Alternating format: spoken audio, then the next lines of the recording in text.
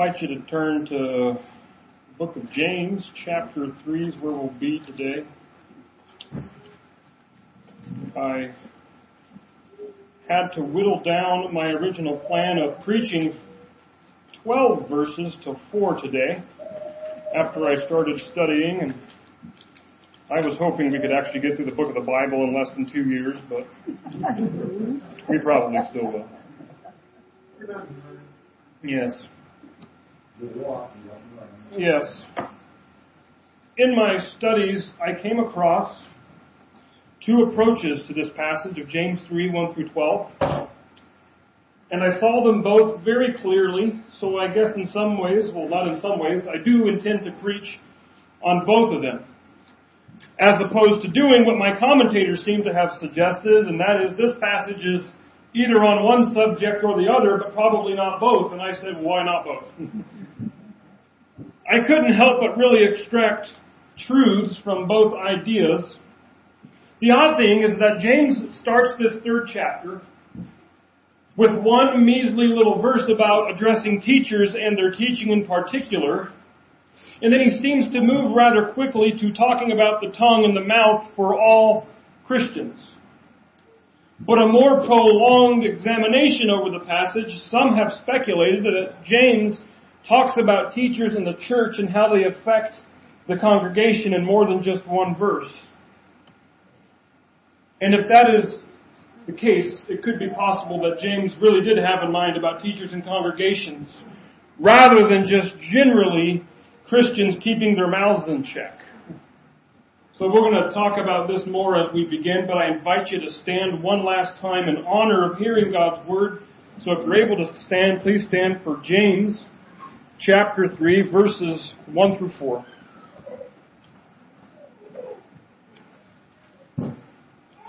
James writes, "Not many of you should become teachers, my brothers, for you know that we who teach will be judged with greater strictness. For we all stumble in many ways, and if anyone does not stumble in what he says, he is a perfect man, able also to bridle his whole body.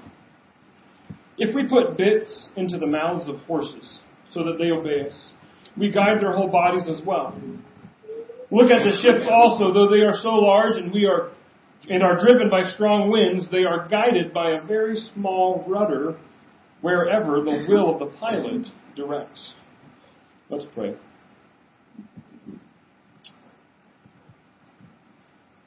Father, moments ago, and as we prayed in silence,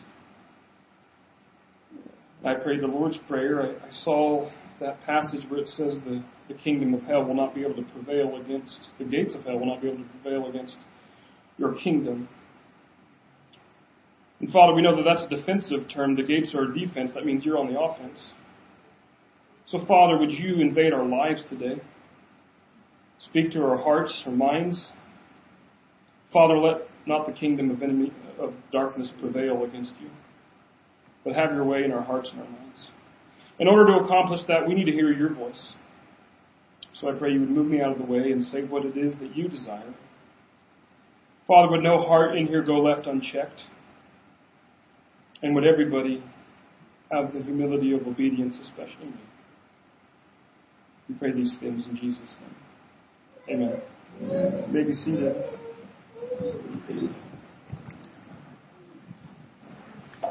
Christian teachers have a high standard. Big shoes to fill. His name is Jesus.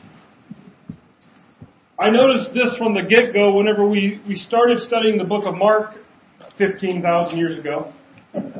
And perhaps it's not something most people think needs stating or emphasizing, but Jesus is first and foremost a preacher. I say that even Jesus makes it a point to say, hey, before all things, I'm a preacher. We see this in Mark 1, and I've used this passage, and I made this point a time or two in my preaching, so bear with me. You're going to have to hear it again. But Mark draws back the curtain in his first act, and we see Jesus is going about teaching and preaching. But then healings start to happen. Demons start to be exorcised. Illnesses start to be healed. And every time people are healed, Jesus does it in this awkward, silent way, like he's hiding something. It kind of comes to a climax one weird night where Mark 1:33 tells us that literally an entire city is at Jesus' door waiting to be healed. Like a free lemonade stand, Jesus is just healing people left and right.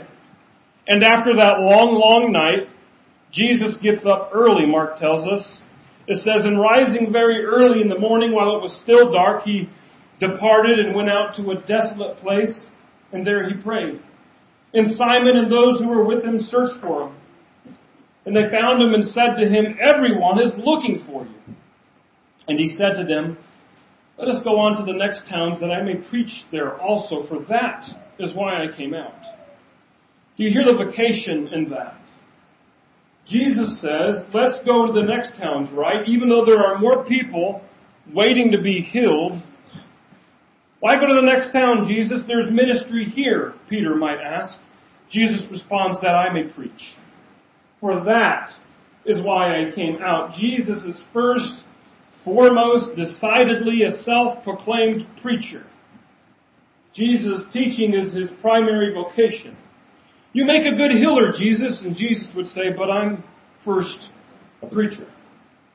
And we Christians should make assumptions, because these are good assumptions, that Jesus was the best teacher and preacher who ever lived. I mean, by virtue of believing that Jesus is God, you'd have to say that hands down, not even an issue.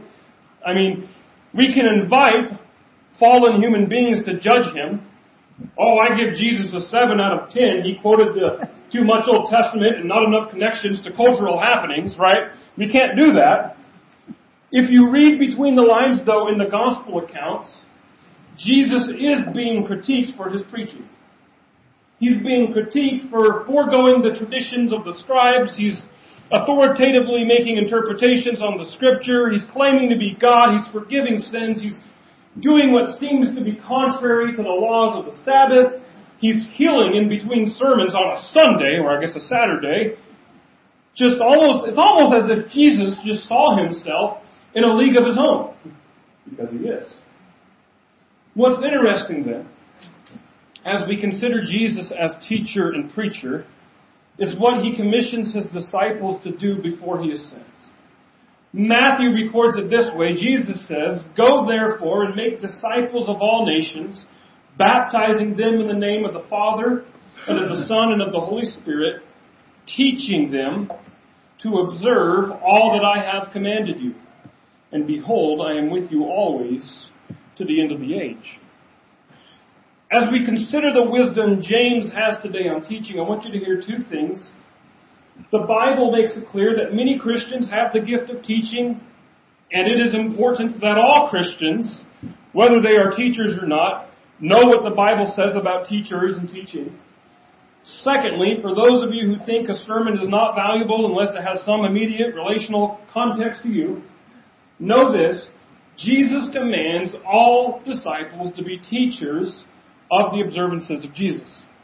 So we enter James's teaching, and he says, not many of you should become teachers, my brothers, for you know that we who teach will be judged with greater strictness. One of the first things, if not the very first thing, my mentor and pastor told me when I approached him about feeling called in the ministry was run. I've mentioned from the pulpit before, just to let you a little bit in on ministry, not to make you all nervous or feel guilty or lecture you, but some of you might tell me that farming life is beyond the field and the tractor, so let me tell you a little bit about pastoral life beyond the pulpit. Pastors are dropping out of ministry more every year than they do enter ministry. Burnout, exhaustion, moral failure, and the like are epidemic. Chalk it up to the enemy not wanting pastors to do their job, but pastoring can be hard work. I feel very graciously welcome here. I didn't plan on going 3 trips back to back this year, but thank you that I could. I feel like you all treat me very well, and I find little distress about here in Woodland. In fact, sometimes I feel guilty that I should stress more. Like, should I care more? Am I not caring enough? I don't know.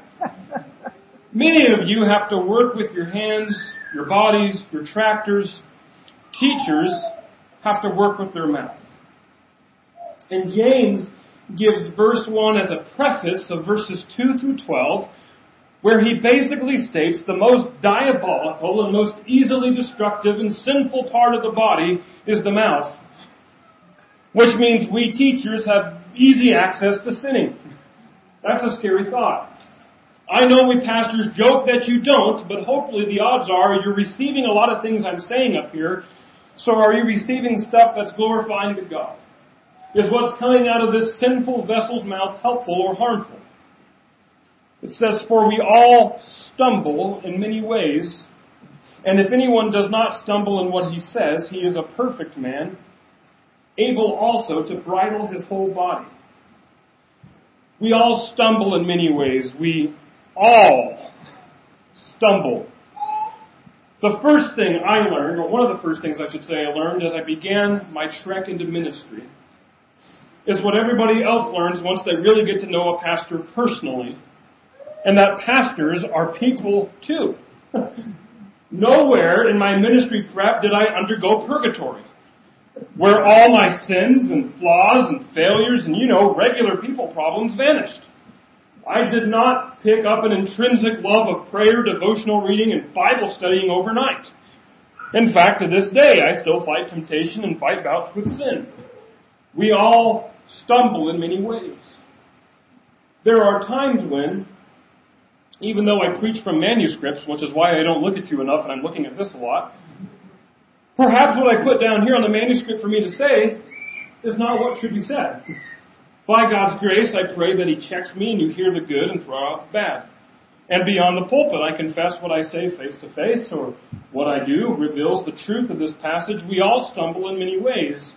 And this isn't a statement of fact so as to be content with it, but rather a push for teachers to strive for maturity. As James goes on to say, and if anyone does not stumble in what he says, he is a perfect man. He is a mature man, a man who's reached a form of completion. This word perfect, it's the Greek word teleos. And in Bible scholar and commentary land, it's a word loaded with debate. You have some people on one side saying, no one can be perfect. James is basically saying sarcastically, someone who doesn't stumble in what he says is dead because he's in heaven, perfected. Then you have other people who say, oh no, you can be teleos, perfect, mature, this side of heaven, and then around and around we go. When we hear teleos, think full grown, think mature or adult. Any of you adults, I'm pretty sure you are.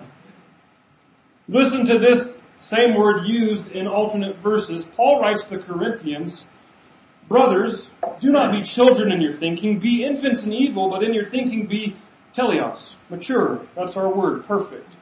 We're to be perfect in our thinking. That's a command for here and now. Be infants in evil. Don't practice it, don't do it, but in your thinking be mature. Be aware of sinfulness of people. Don't be naive. Be perfect discerners when it comes to evil. That's a here and now thing. We can be mature thinkers this side of heaven. Paul tells the Ephesians in Ephesians 4:11 through 16, and he gave the apostles, the prophets, the evangelists, the shepherds, and teachers to equip the saints for the work of ministry, for building up the body of Christ, until we all attain to the unity of the faith and of the knowledge of the Son of God, to mature, that's our word, to perfect, mature manhood, to the measure of the stature of the fullness of Christ, so that we may no longer be children tossed to and fro by the waves and carried about by every wind of doctrine, by human cunning, by craftiness and deceitful schemes. Rather, speaking the truth in love, we are to grow up in every way into Him who is the head, into Christ, from whom the whole body, joined and held together by every joint with which it is equipped. And when each part is working properly, it makes the body grow so that it builds itself up in love. Paul says the reason for godly teachers is to produce godly saints. Mature saints, perfect saints, a here and now thing. So James is saying, hey, people who don't stumble this way with the mouth, they're adult Christians. They're grown-up Christians. They're mature Christians. The opposite is true. As we've noted before, James is rather blunt. I call this the book of ouch. He's saying baby Christians who can't keep a clean mouth should not be teachers. We live in a world that loves equality, that loves fairness, and it sounds almost as if James is being exclusive in his demands for wanting a teacher here. That's because he is. And that's good reason. And I believe it's implied in the latter part of verse 2 here. He says, "And if anyone does not stumble in what he says, he is a perfect man, able also to bridle his whole body." Verse 2 is kind of a transitional verse, because as I made mention to begin with, it seems as if James 3:1, James has honed in to teach on the preachers and teachers, but then it becomes very evident as we move into verses 2 through 12 that James is talking about the sins of the mouth on people, period, not just teachers. As in, Christians who want to be teachers need to think again, and here's why we all have this problem.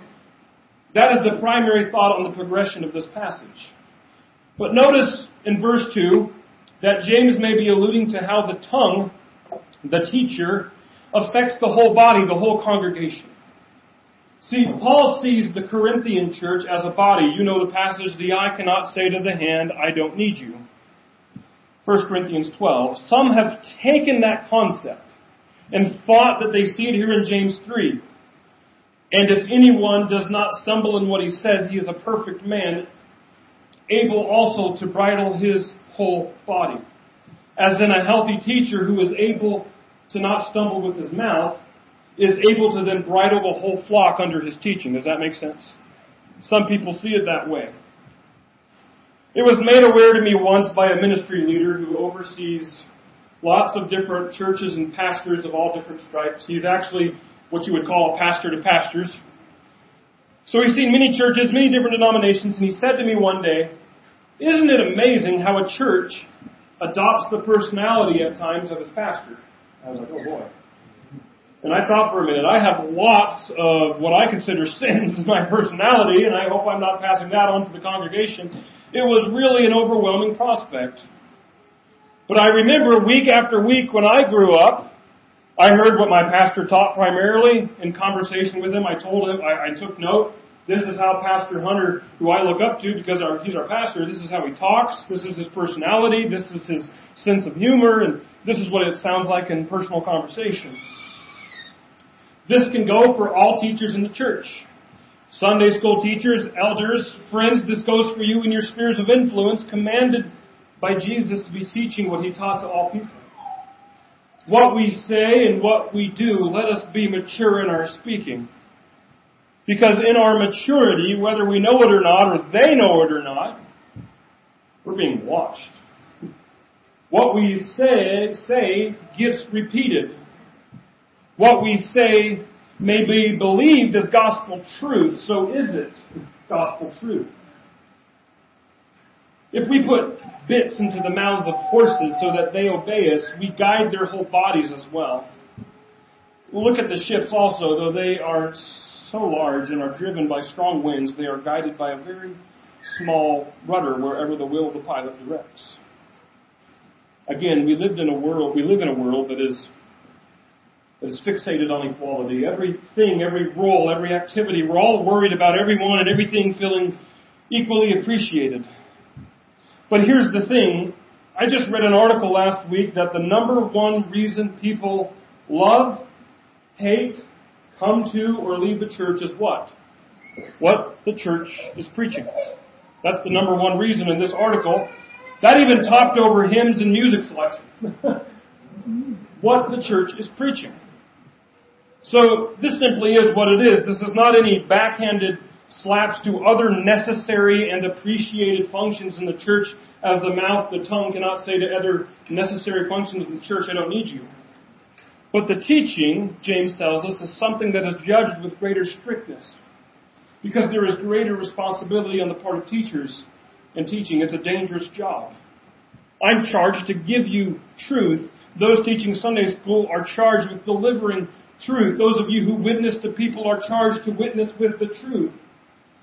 Because the mouth is a small part of the body, but it drives the body. Jesus says, "For out of the abundance of the heart, the mouth speaks."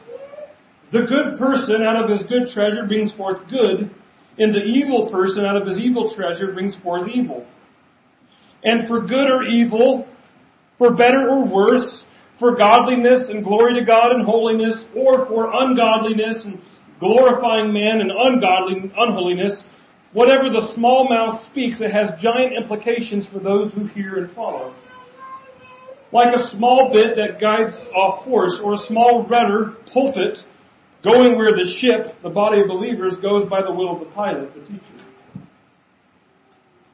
We're told unashamedly in the Bible that faith comes by hearing the word of Christ.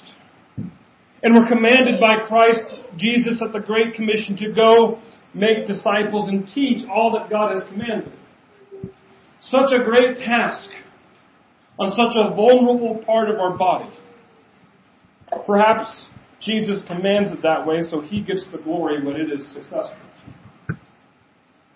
I remember sitting in a ministry planning setting, not part of this church, but the ministry planning setting. I remember suggesting the idea that we plan and pray for a worship gathering over a span of 3 nights. We invite a speaker. We pray for revival. We pray for the spiritual maturity of the saints in that, and we pray for non-believers to be saved. And I heard rather quickly the ideas of that's outdated, right? It worked in Billy Graham's era, but we don't have Billy Graham, and it's not the 50s anymore. So rather, I was told that not a better, but another proposed idea was to basically set up this inviting carnival-like atmosphere, services available to all demographics. Let's have bounce houses for kids and food available, maybe a band playing, and let's just make the sermon or the preaching available, but not the central cornerstone key feature of whatever this church carnival atmosphere was. The suggestion came from someone older than me that I respected, and so instead of acting on my impulsive reaction, which was to strongly disagree with them, and suggest that this new idea was just as disliked by me as my idea was disliked by them, I instead patiently submitted and said, sure, let's go with that. And eventually the whole thing was scrapped altogether in favor of a different ministry altogether, completely devoid of preaching. I could not pinpoint what I did not like about that idea, other than the fact that I was a preacher and I like preaching. And I wasn't suggesting that I was going to be the preacher at this event. So maybe I thought all people should like my personal taste, and maybe my love for preaching was just born from personal preferences, and so I thought maybe I need to be more open-minded. I've been reading a book that is in large part about the idea of revival. In this book, the author is very careful to say that revival is, in some ways, not something you can write down on the calendar or put into a formula or mechanically expect results. So let's not plan a 3-day thing and call revival on the calendar and invite a preacher. Rather, revival is, in the historical sense, a surprising work of God. And so surprising, by its very definition, I wasn't expecting that. Look at that. However, this book went over historical recorded revivals from the Bible and from history, and guess what they all have in common? Powerful proclamation of God's Word. Whether they be in the Bible like the one recorded in Josiah's reform in 2 Kings 22, this is amazing if you don't know the story. It's in Israel, and they find this weird book in the temple. It's called the Book of the Law. And it's not been read from or kept. And when it was found, it was ordered to be taught, and the people in the kingdom was reformed. Or in Nehemiah 8, 1-8, when Ezra and Nehemiah returned to rebuild Jerusalem, Ezra the priest is tasked with reading the law, so he just opens up and reads it, and it takes half a day. How many of you would sit still? They had to stand, but would you sit still if I just read for half a day Genesis, Exodus, Leviticus, Numbers, and Deuteronomy? But once it is read, conviction falls on the crowd, revival starts. How about the birth of the church? Peter preached in Acts 2:41 tells us about 3,000 souls are saved. Revival. God moves, the mouth speaks revival. This book that I've been reading about revival opened up a chapter quoting another author and teacher who said, if we lose the pulpit, we lose the church. If we lose the church, we lose the world. Christians, all of us are tasked with a ministry from the mouth. Whether it be preaching and teaching or one-on-one communication, our mouths have the ability to plant seeds of faith or plant seeds of discontent, to do a great good or to do great evil. Practical takeaways from this sermon. 3 things. The church's teachers need your prayers. The teaching of all believers needs to be checked. And thirdly, the kingdom of God grows through the teaching of the Word of God. The church's teachers need your prayers. I do covet your prayers, and I don't say that in a way of saying, hey, devote time to think about me with God. But more of a, I feel weak and underqualified, and if you're not praying for your pastor, I shouldn't be a pastor. And many of you do, and you voice that you do, and I can't tell you how much I appreciate that. Beyond the pastoral teacher, your Sunday school teachers, your elders, your church leaders, local and worldwide, pray for them. Pray for them.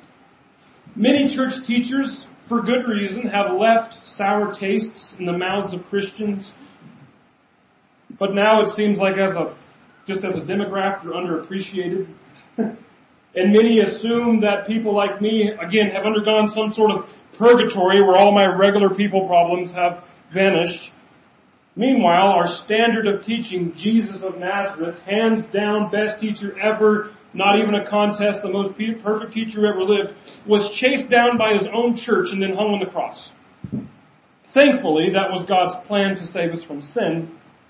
But the fact that in the minds of his pursuers he was a heretic kind of sets the stage for what Bible teachers might expect at times, persecution. So pray for them. Christians need to stop treating church like a consumer service. Hebrews 13:17-18 states it well.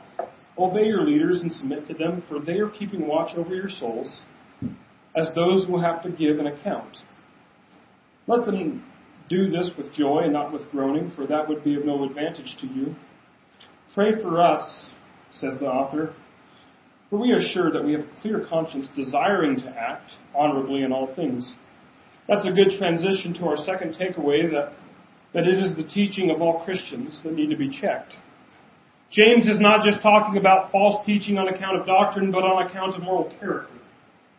The author of Hebrews again stated, pray for us, for we are sure that we have a clear conscience, desiring to act honorably in all things. We're going to talk about more of the sins of the mouth next week.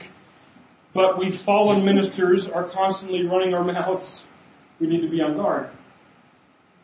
Meanwhile, all of us feel leery about personal witnessing at times because of the conversation we might have. Will we have all the answers? Will they reject us? I have about 10 to 12 pages of words every week, and I must be very careful. The same book on revival that I was reading really struck me, a passage of it, and it said, passion is born out of the soul, not out of the lungs. Louder preaching does not equal better preaching. At best, a loud yet dispassionate preacher comes across as insincere, if not angry. The listeners of this kind of preaching will only feel yelled at and likely shut down. Beyond the pulpit, or beyond the witness, what does your home life, what does your relationship life look like according to your tongue?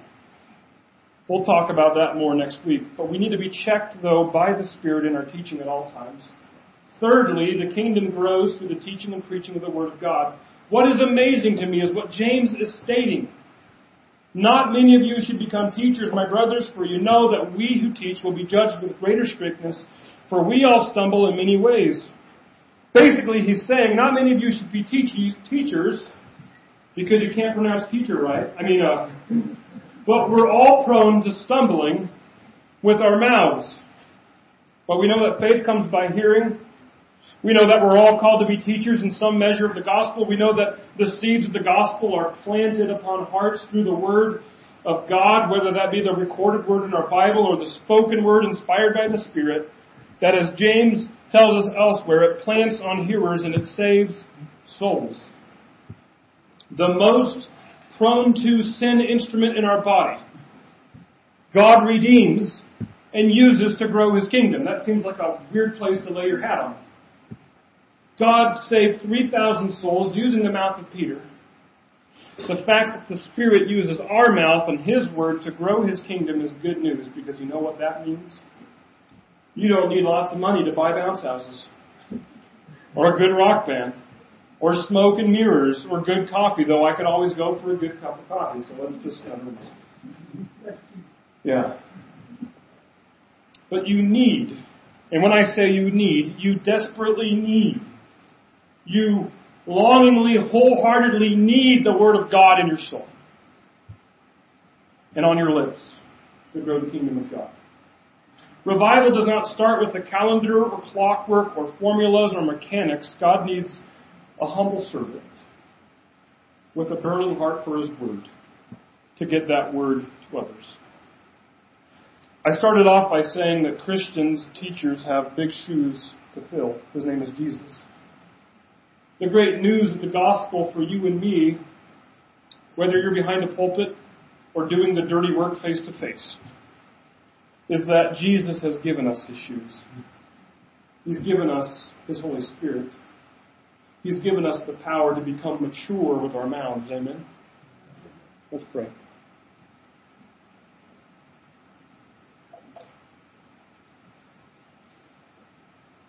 Father, part of the reason I struggled with this passage is because, as I illustrated at another time, I hope this wasn't from personal preference or a topic I like to talk about, but rather it was what your word was saying through James. Heavenly Father, would you give us the power to not be so judgmental and playing God when it comes to our teachers, but rather that we would extend grace. Lots and lots of grace. Perhaps we can stop extending grace whenever you stop extending us grace. Which is never. Not to say that we allow false doctrine to be taught or blatant sin to go unchecked or unconfronted, but at the same time, we would remember that none of us have gone to purgatory. But rather, we're all works in progress. And would you help us to pray for our teachers, especially the teachers we really dislike? Father, would you help us to be in check, that we deliver truth when we witness? Not only truth in word, but truth in deed and action, the way we act. Father, they see us whenever we don't realize it. Father, we're so grateful that all it takes to grow your kingdom is your word, because we have access to it. Whether it be your word in the Scriptures, or your word given to us and through us by your Spirit. Father, would we take these things with us throughout this week? Perhaps some of us need to write some names down so we can be praying. Perhaps some of us need to be reading our Scriptures so we're ready in and out of season to testify about the truth and the hope we have.